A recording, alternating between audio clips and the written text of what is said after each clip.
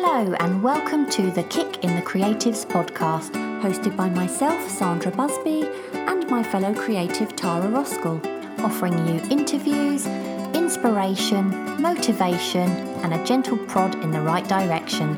And for lots more information, challenges, and other useful tools to help you get creating, you can go to www.kickinthecreatives.com.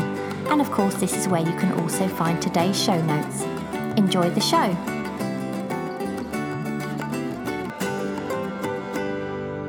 Today's guest is Lewis Rossignol. Lewis is an illustrator and artist based in Portland, Maine, USA. He specialises in combining hand-drawn and collaged imagery. I first discovered Lewis's work when I became interested in abstract faces. His art was so distinct and unlike anything I'd seen before. He created portraits that were the complete opposite of high realism. His drawings were grungy, predominantly black and white, and very cool. And his work was part of my inspiration to find my drawing style. Sandra is also a big fan of his work, so we were both thrilled when he agreed to come on the show. Well, thank you so much for joining us, Lewis. We so appreciate you coming on today to talk to us. And what we'd like to know, first of all, is where your passion for drawing began. You know, did you come from a creative background? I mean, I always liked to draw when I was younger. My parents aren't creative at all. They don't do anything like drawing or anything. So they always wonder where I got that passion. But I've always loved to draw and do music and pretty much everything creative. And I did that right up through my teens, and then I kind of stopped doing it for a while when I got when I became an adult. But I mean, it's been a passion that's been there, whether I'm involved in creatives or not. It's always in my mind. So I'm curious about the music now. You just mentioned music. What music do you do? I don't do anything professional or put anything out, but I love playing piano. I took lessons for years, and keyboard. And so anything like that where I can, where I can express myself in some ways. I'm always excited about things like that. So did you take the traditional route and go to art college? Yeah, I did, but let me put it this way. I took kind of a traditional route. So I did go to art college, but I didn't go right out of high school here. I took about 15 years off in between when I got out of high school and when I went to art college. And I worked a lot of jobs I hated. And, I did like waiting tables and carpentry and, making phone calls for sales. I hated all of it. So I went back to school, and that's when I went to an art college. And so it was a traditional route in some ways, but I was the oldest person at my college, I think. And so in some ways that was difficult, but it was well worth it to me. And was that a sudden realisation then that you realised that you wanted to do art, or in that 15 years gap, did you sort of start to think about it? Yeah, no, in the 15 years, I just kind of realized I hated doing pretty much all the jobs that I was doing. And I don't know what really made me think that I could do art professionally. I didn't even think I was that great, and the art I was doing when I first started school is quite a bit different from what I'm doing now. And so I developed my art style kind of while I was going to school and the years after. But I don't know. I lost track of the question now. But yeah, it was, which happens. I just think that I was just so tired of doing jobs that I absolutely hated. And I just thought, I'm going to take the chance. Maybe I'll be able to make a living with my art. And it's worked out for me, thankfully. I guess if I had to go back to doing those other types of jobs after I got done with school, I would have. But thankfully, I haven't had to. So what was your art like when you you said it changed a lot. How did it change? What was it like before? I was doing like a lot of really realistic, kind of photorealistic stuff. I was doing a lot of scratchboard art, and it just wasn't, it was fun because it was like, it fulfilled like the need to create, but it wasn't as fun as what I'm doing now, which is way looser and a little bit more abstract. And so I really just enjoy the art I'm doing now way more than what I was doing. I saw you post, actually. You posted a scratch board the other day, didn't you? Yeah, and I have a bunch of those that I used to do. And so I did that type of work, and I have other, like I used to do like tattoo flash, which if you've seen that on like the walls of tattoo shops, that type of art too. So I believe you have Tourette syndrome, is that right? And you use your art to help with your condition. So I'm really intrigued to learn a bit more about that and how it helps you. Yeah, so I don't know. I'm going to explain this the best I can. Yeah. And hold on, I got to clear my throat. I have a tea right here because my throat's been dry. I don't know why. But hopefully I'm not getting sick. Oh, no. Yeah, I know. Fingers crossed.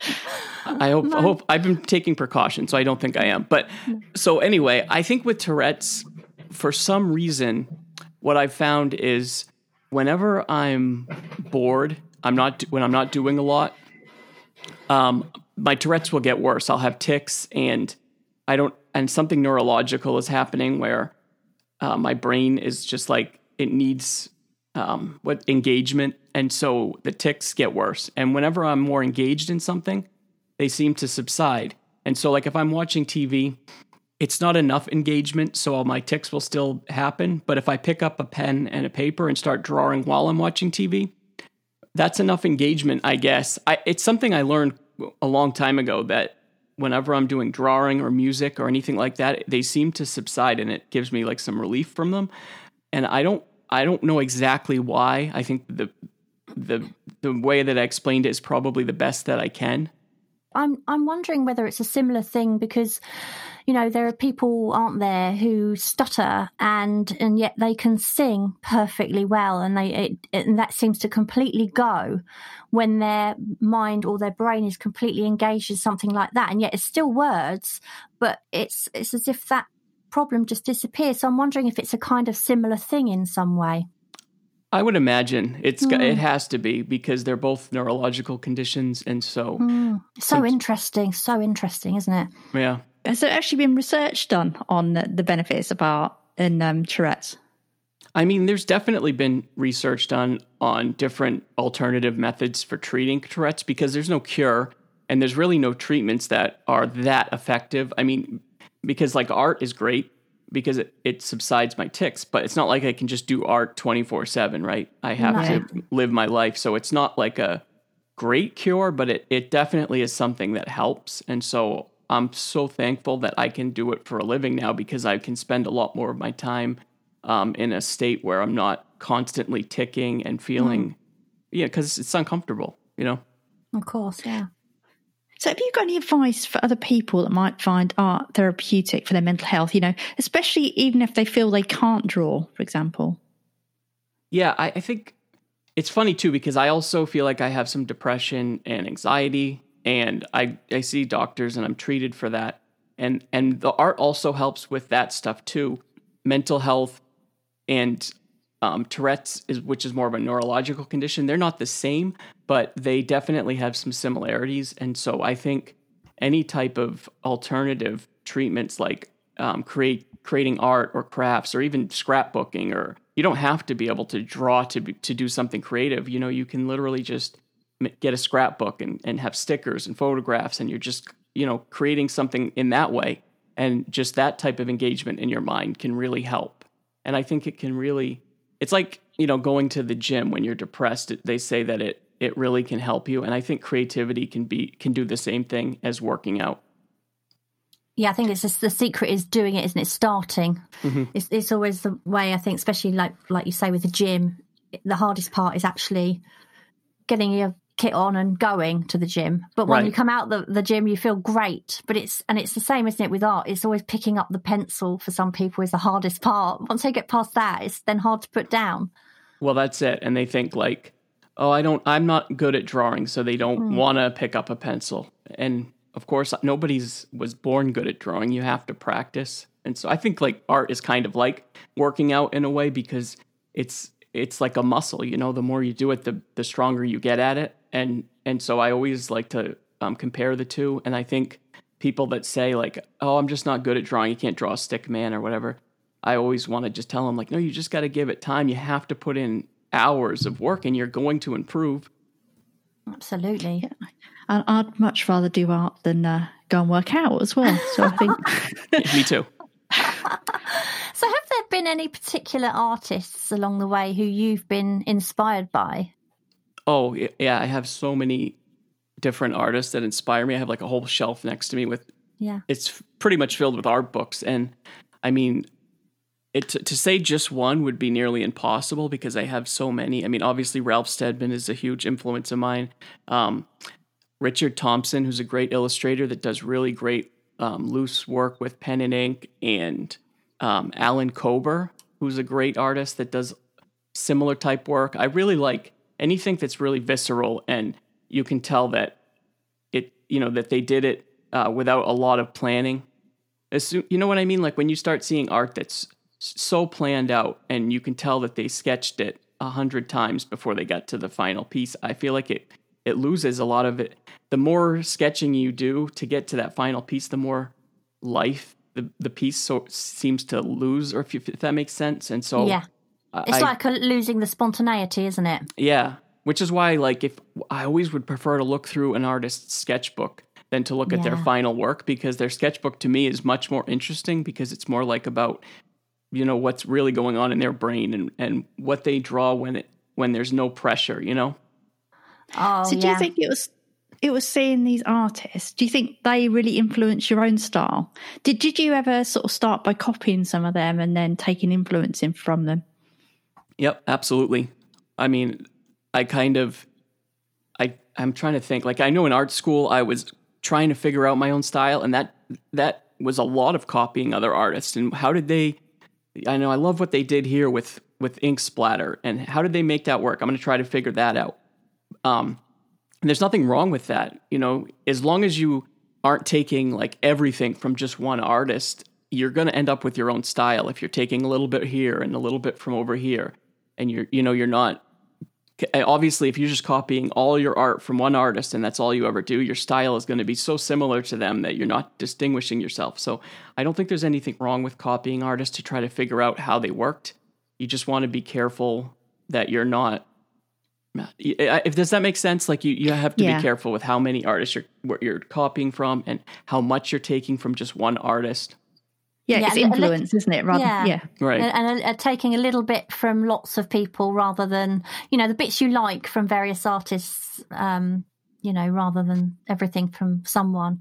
But going back to what you were saying about the sketchbook, I totally agree that I much prefer looking at sketchbooks than I do finished pieces of work. And I went to an exhibition once and there was beautiful works on the wall. And then in the centre of the room, it was a Turner exhibition. Mm-hmm. And in the centre of the room, there was just this glass case with all of these sketchbooks of his just open in various places. And they were just squiggles and scribbles. And I was just fascinated because obviously, he was a brilliant painter. And I'm a realism painter, I suppose you could call me that. But when you look inside my sketchbooks, there is absolutely, I couldn't be further from that realism painter I am. And it's just a really great place to explore and just let loose. And I think you can definitely tell a lot more about someone by their sketches for sure. Yeah.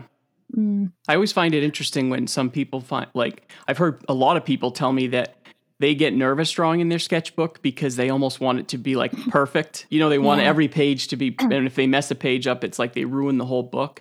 And I'm always like, no, you can't look at it like that. You have to look at it like you don't care what it looks like, because you're putting pressure on yourself when your sketchbook should be the one place you don't put pressure on yourself. It should be loose and just do whatever you want. Who cares if you don't show it to anybody? But some people, it seems like they're putting so much pressure on themselves, even in their own sketchbooks. And I can't understand that mentality. I think it's a beginner's mentality, perhaps. Could be. I was going to ask about your commercial work, because you said you like that freshness of the sketchbook, and obviously with commercial work you have to plan more. So how do you find that aspect of things?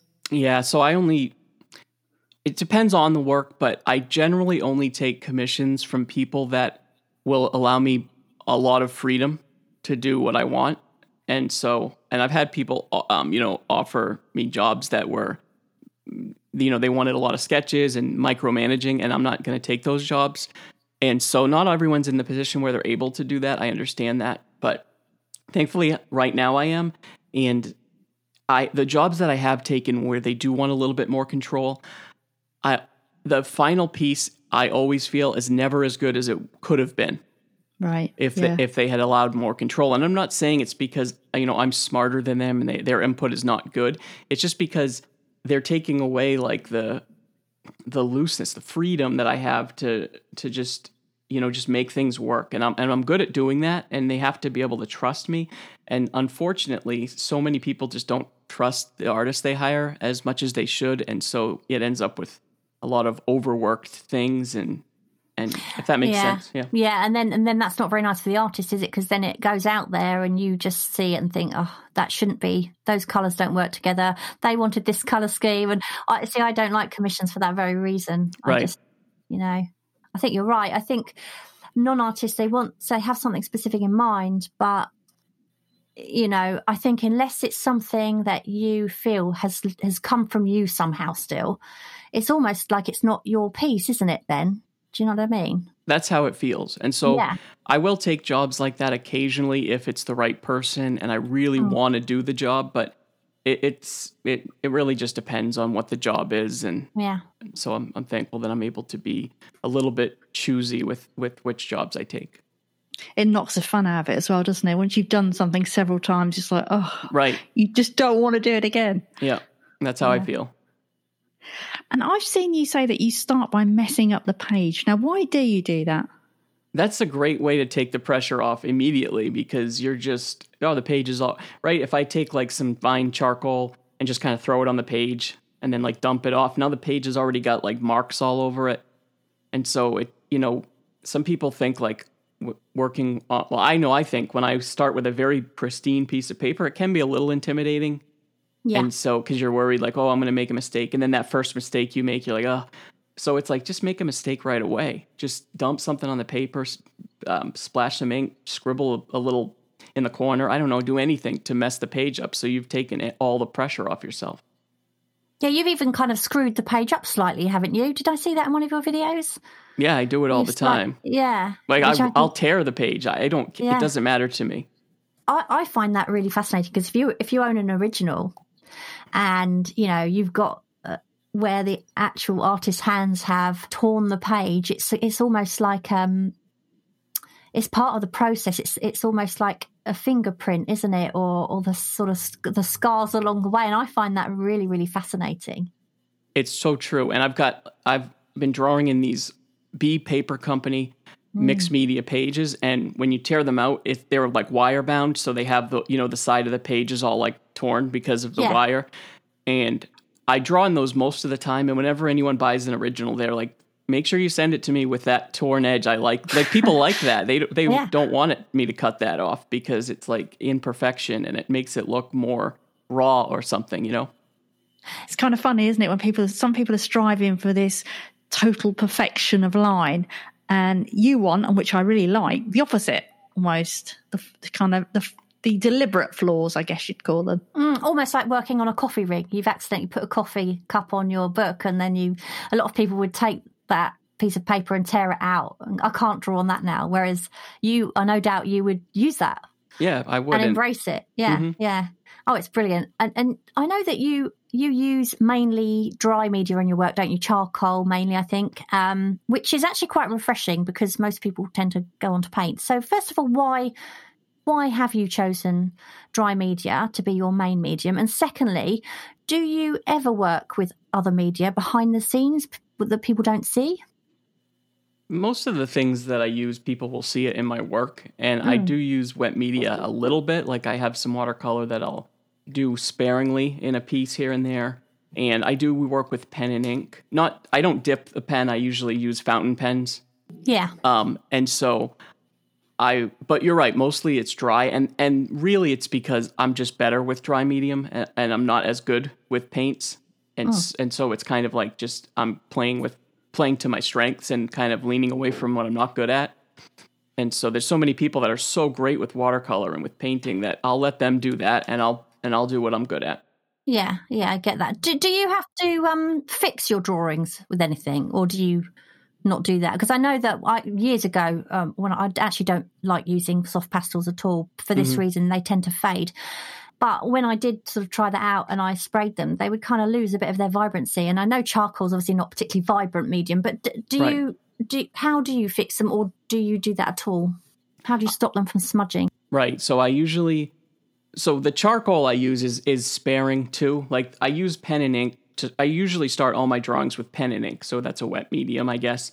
And then I'll add a little bit of vine charcoal and some spots of charcoal to, just to do whatever I want it to do with each piece. And I do spray them with like a matte fixative so that, they won't smudge. And I've found that they've held up pretty well. I have pieces that are, years old at this point and they still look the same.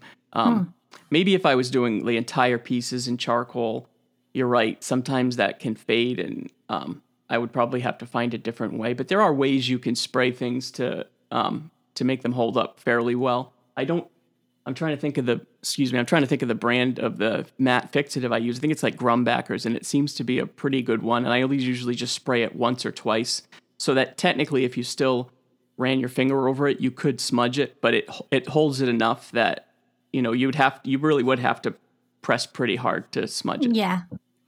Now, I know you draw a lot of faces. Do you generally draw these from imagination or life? And what draws you to a particular face? That's a good question, too, because I get so many commissions for portraits. That's probably the most commissions I get. And sometimes they'll ask me to do a portrait of someone, and I just don't want to do it because I'm just not drawn to draw that face.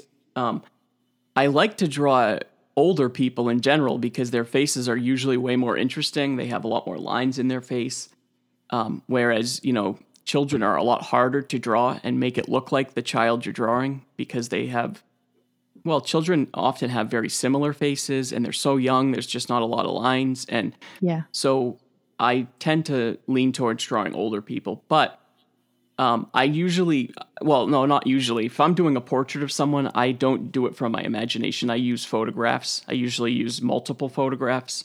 So if someone hired me to do a portrait of their father, I would ask them, please send me at least 5 good photographs to work from. And so, because they could send one. Have you ever seen a photograph of someone and you think like, that doesn't even really look like that person? Yeah. Yeah. And so I think if they just sent one photograph, like maybe that photograph doesn't look much like that person. And so if they send me 5, I get a way better idea of what the person looks like. And I can know at that point if my portrait doesn't look like them or if it does. And so the more references, the better in my mind. But I do draw people from my imagination. If it's not a portrait, I want to just draw a person, I do that from my imagination all the time. But you said on your podcast, you were talking about you got a portrait commission that you just ended up not doing. And that was because I guess it was someone that you weren't drawn to their face. Charming. I don't know. Well, I think the one that is funny. The one you're talking about that I talked about on the podcast, I think I did take the commission, but I ended up giving the person their money back because I just couldn't do it. Like I worked all day on it and I couldn't get it to look like the person. I wasn't having any fun. It was a good commission too, because it was large. They wanted like a 3-foot by 2-foot piece. It was, in the thousands of dollars. And I just said, it's not worth the money to me because I'm having no fun doing it. That's the trouble, isn't it? I think with commissions, they can, people wonder why they're expensive. It's the stress of some of them, isn't it? And sometimes I found it is just not worth the money. It's just not. My husband said to me in the past, why do you do this? And it's like, I don't know. So I don't do them very often for that reason. But with going back to what you said about faces and wrinkles and older people, I'm so with you on that, because I love drawing wrinkles. I don't do a lot of portraits. I'm actually painting a hand at the moment, but what I'm embracing is all the folds in the skin and the texture of the skin.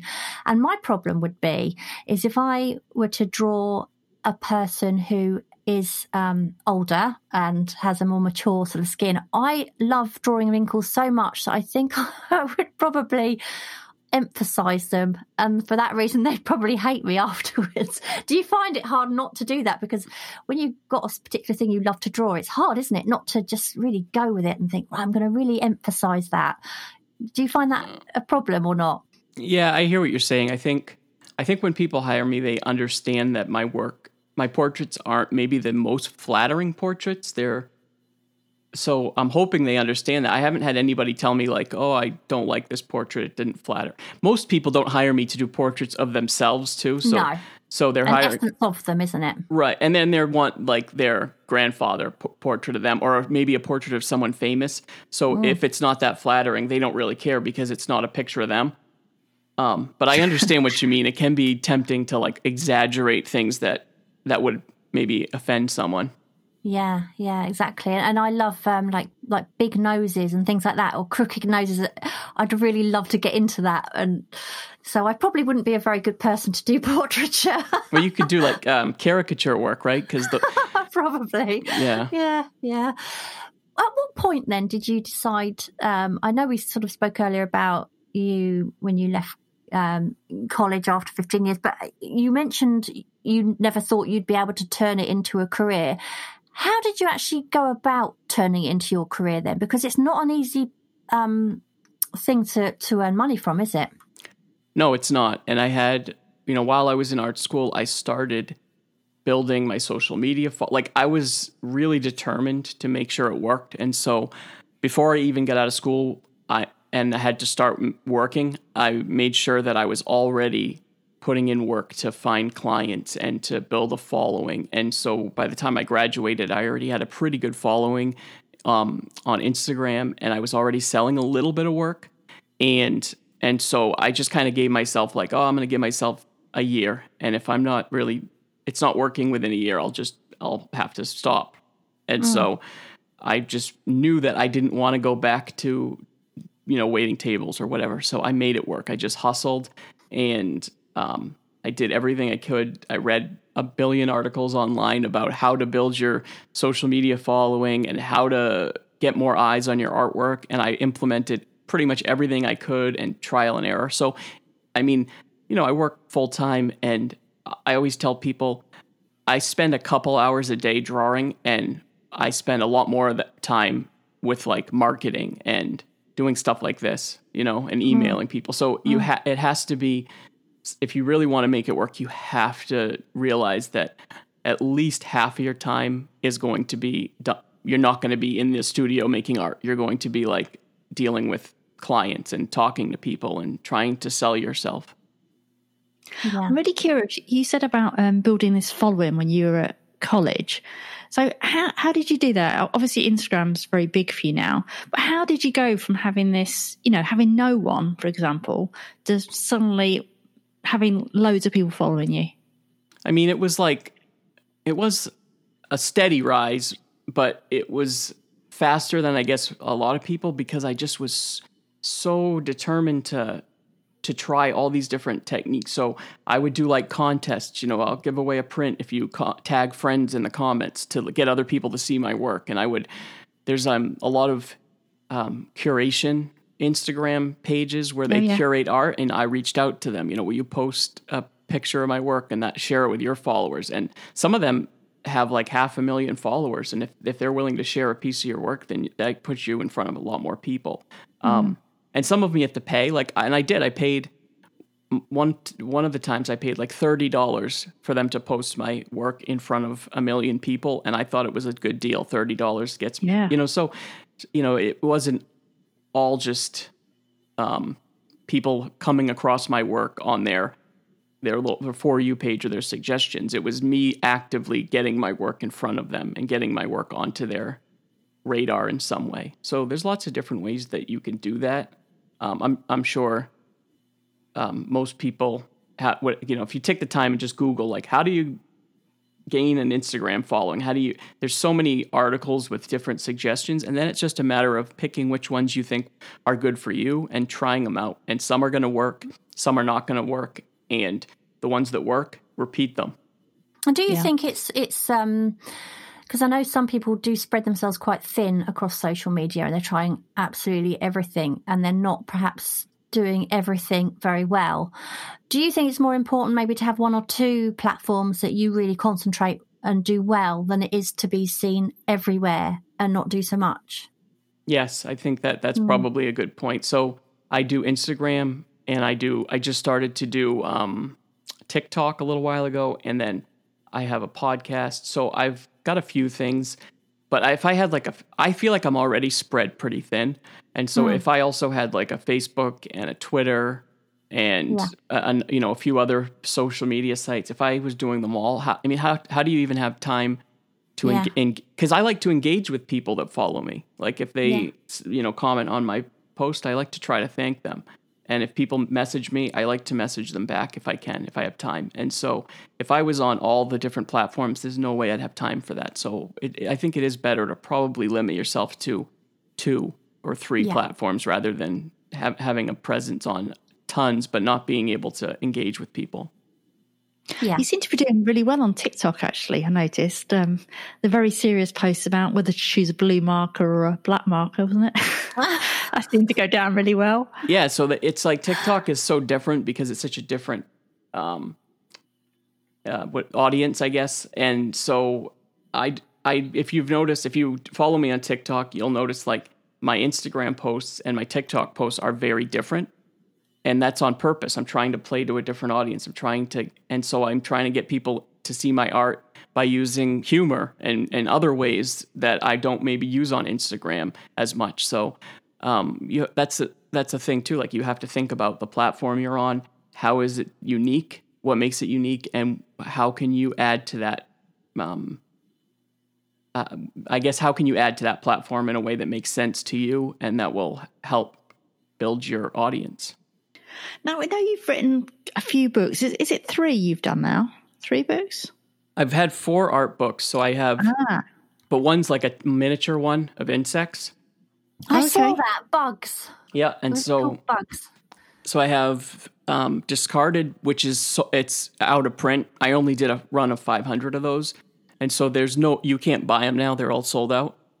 So I do only have 3 books available. There's Remedial. So go ahead. How did they come about? Sorry, I was going to say, what gave you the idea for these books and how did you go about it? Because, I'd just be interested to know how it got started, really.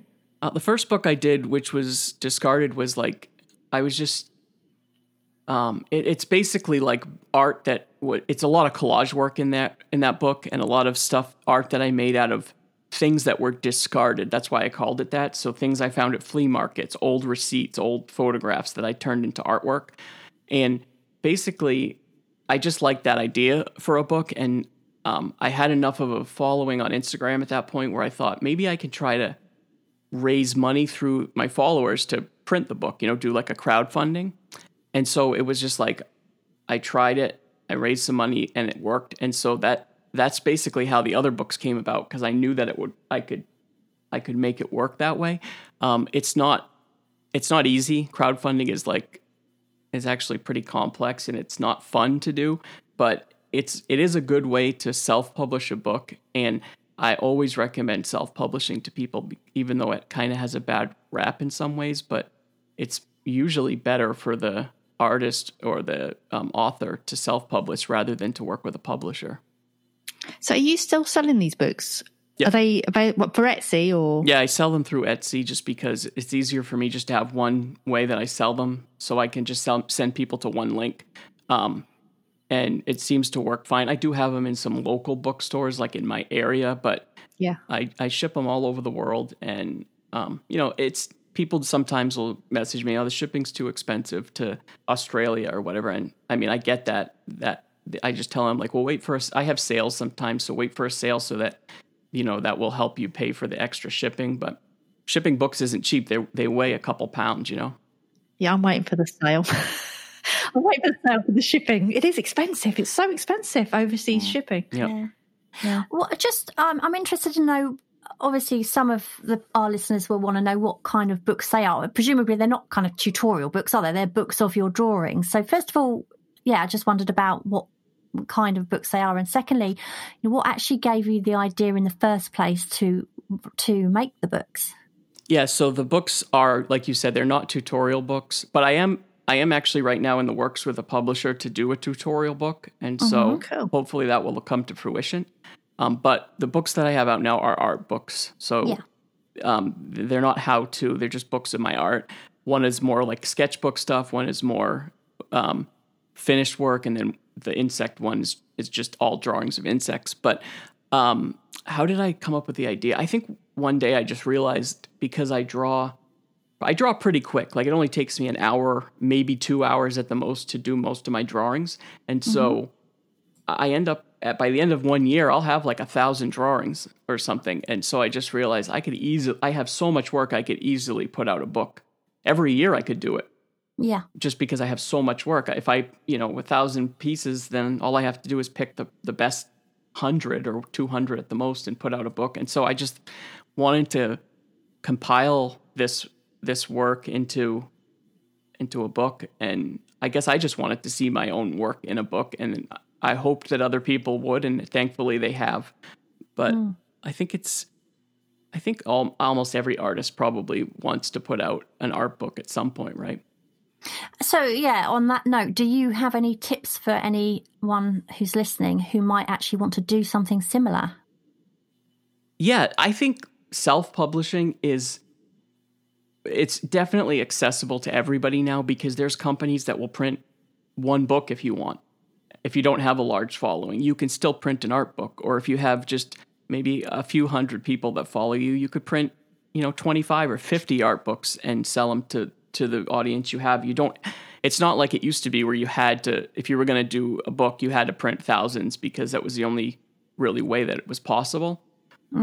So but it is a lot of work. So, compiling a book, if you're only going to print one book, maybe you'll think like, it's just too much work for just to own one book. So yeah, you have to weigh the pros and cons, because laying a book out, the first 3 books that I did, I laid them out myself. And the last one I did hire a graphic designer, but it's a lot of work, designing a book. It's not just a matter of putting your work on each page. You have to take into account a lot of design elements and things like that. And I guess it's quite expensive, is it? If you hire a graphic designer, it definitely gets more expensive, but the books... Oh, that's all right. Tara's a graphic designer. You do it for me for free, wouldn't you? I can see you rolling your eyes at me. Yeah. Yeah, it can be expensive. The more you print, the cheaper it gets. So I think the last book I put out, I got enough copies where it was like about $5 per book that I was spending. So it wasn't terrible. And they're such a treasure. They're such a treasure. Having a bookshelf full of books, not necessarily tutorial ones, but just of artist sketches. They're so inspirational, I think. And, I'd definitely love one of yours on my shelf. I shall certainly be purchasing one when the price of the shipping goes down. But I want it signed. That's the thing. I do sign my books. Yeah. And I don't usually have, I can't do sales on the shipping because I don't control shipping costs, but I can do sales on the books, right? And then that will help with the shipping. Oh, bless you. I was going to ask about the crowdfunding. Have you got any tips for crowdfunding? I mean, obviously you had a bit of a following, a lot of a following, which really helped. But is it something that you would suggest you could do without a following? Be a lot harder.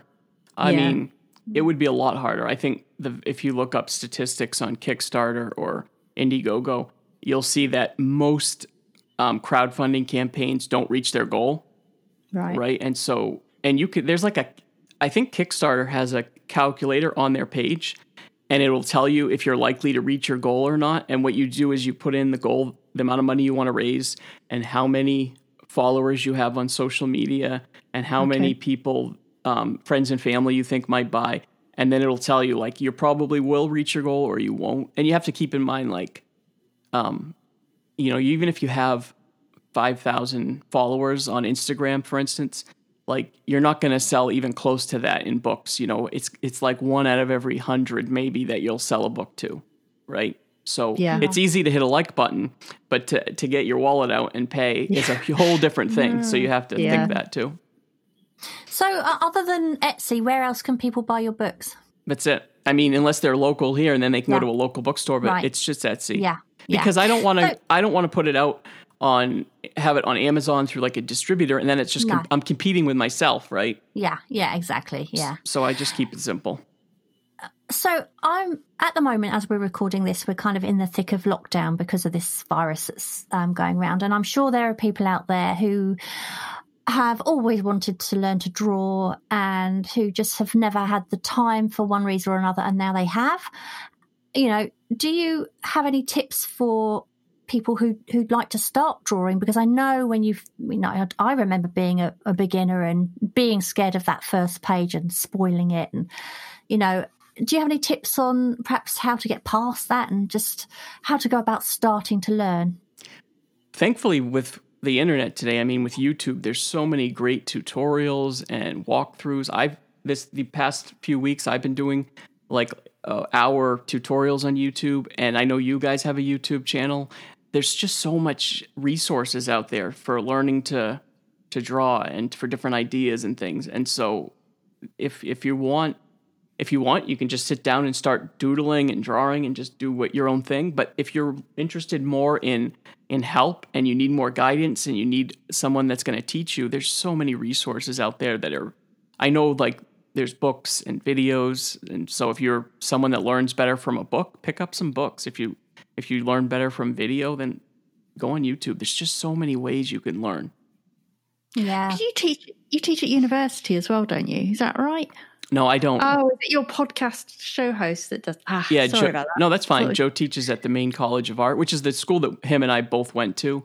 But no, I don't teach. I would consider it sometime eventually, but it's not something I have time for right now. So tell our listeners then about your podcast, because I'm sure a lot of people would love to check it out.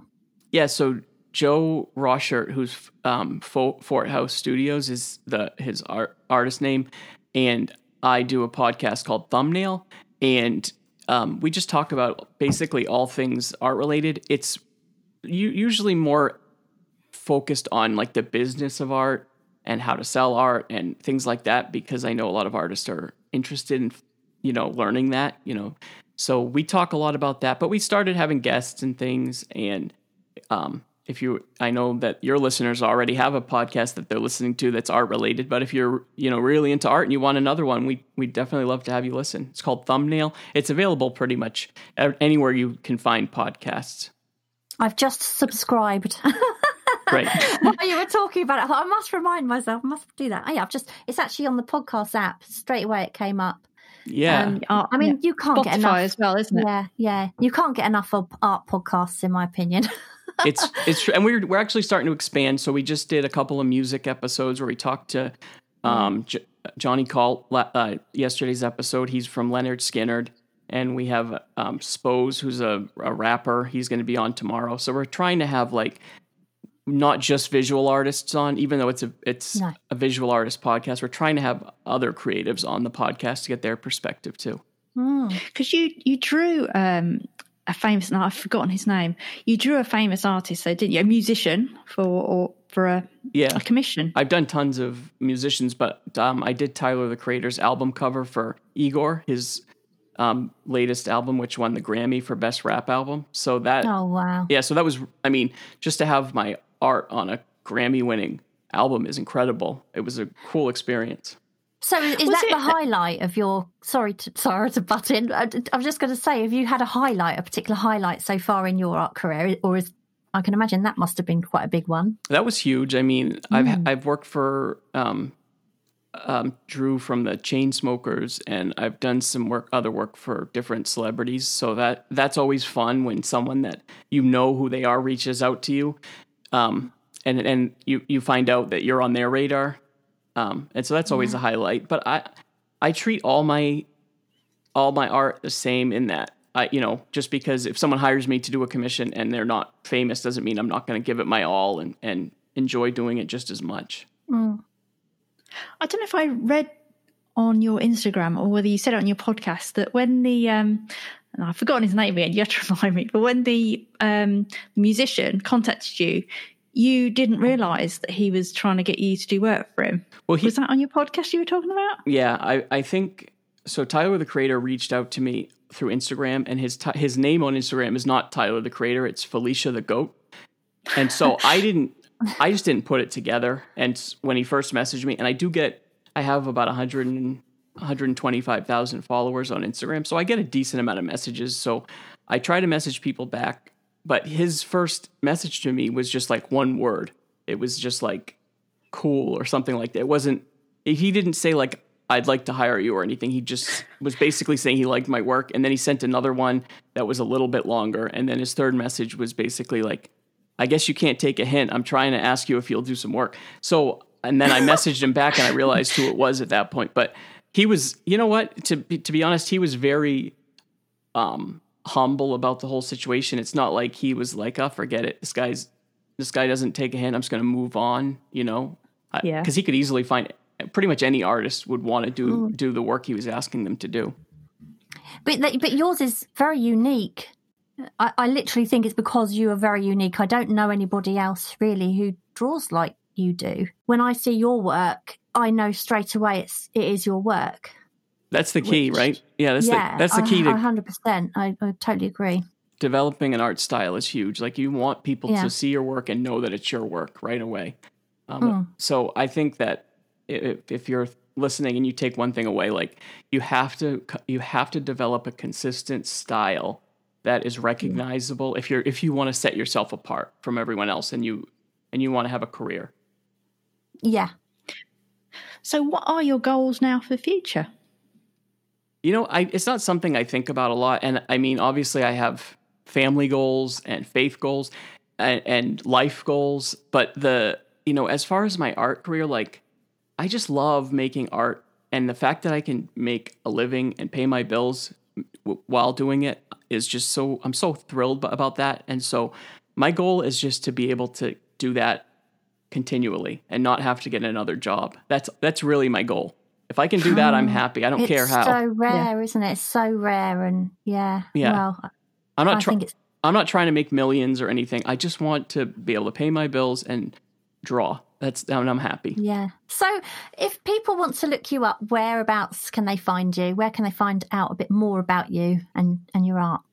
I feel like Instagram is probably my central, that's where I post most often. And there's a link to my website from my Instagram. And so it's just Louis Rossignol, which I'm sure you'll have that spelled out in the podcast title. So people on the show notes. Yeah. We will do. So that's the best way to find me. And like I said, everything all my website and Etsy is all linked from there. Yeah, and so definitely the YouTube channel, because I know, like you just said, you've been making some more videos lately, haven't you? Right. As well. Yep. Great. Well, thank you ever so much for taking time out of your day to speak to us. It's been lovely to talk to you. Thank you for having me. I really appreciate you coming on. It's been really good chat. Really enjoyed it. I enjoyed it too. Thank you so much. All right then, Louis. Take care then. Have a nice day. Bye-bye. Bye. Thank you so much for listening. We hope you enjoyed the episode, and if you did, perhaps you'd like to share it and leave a review for us on iTunes.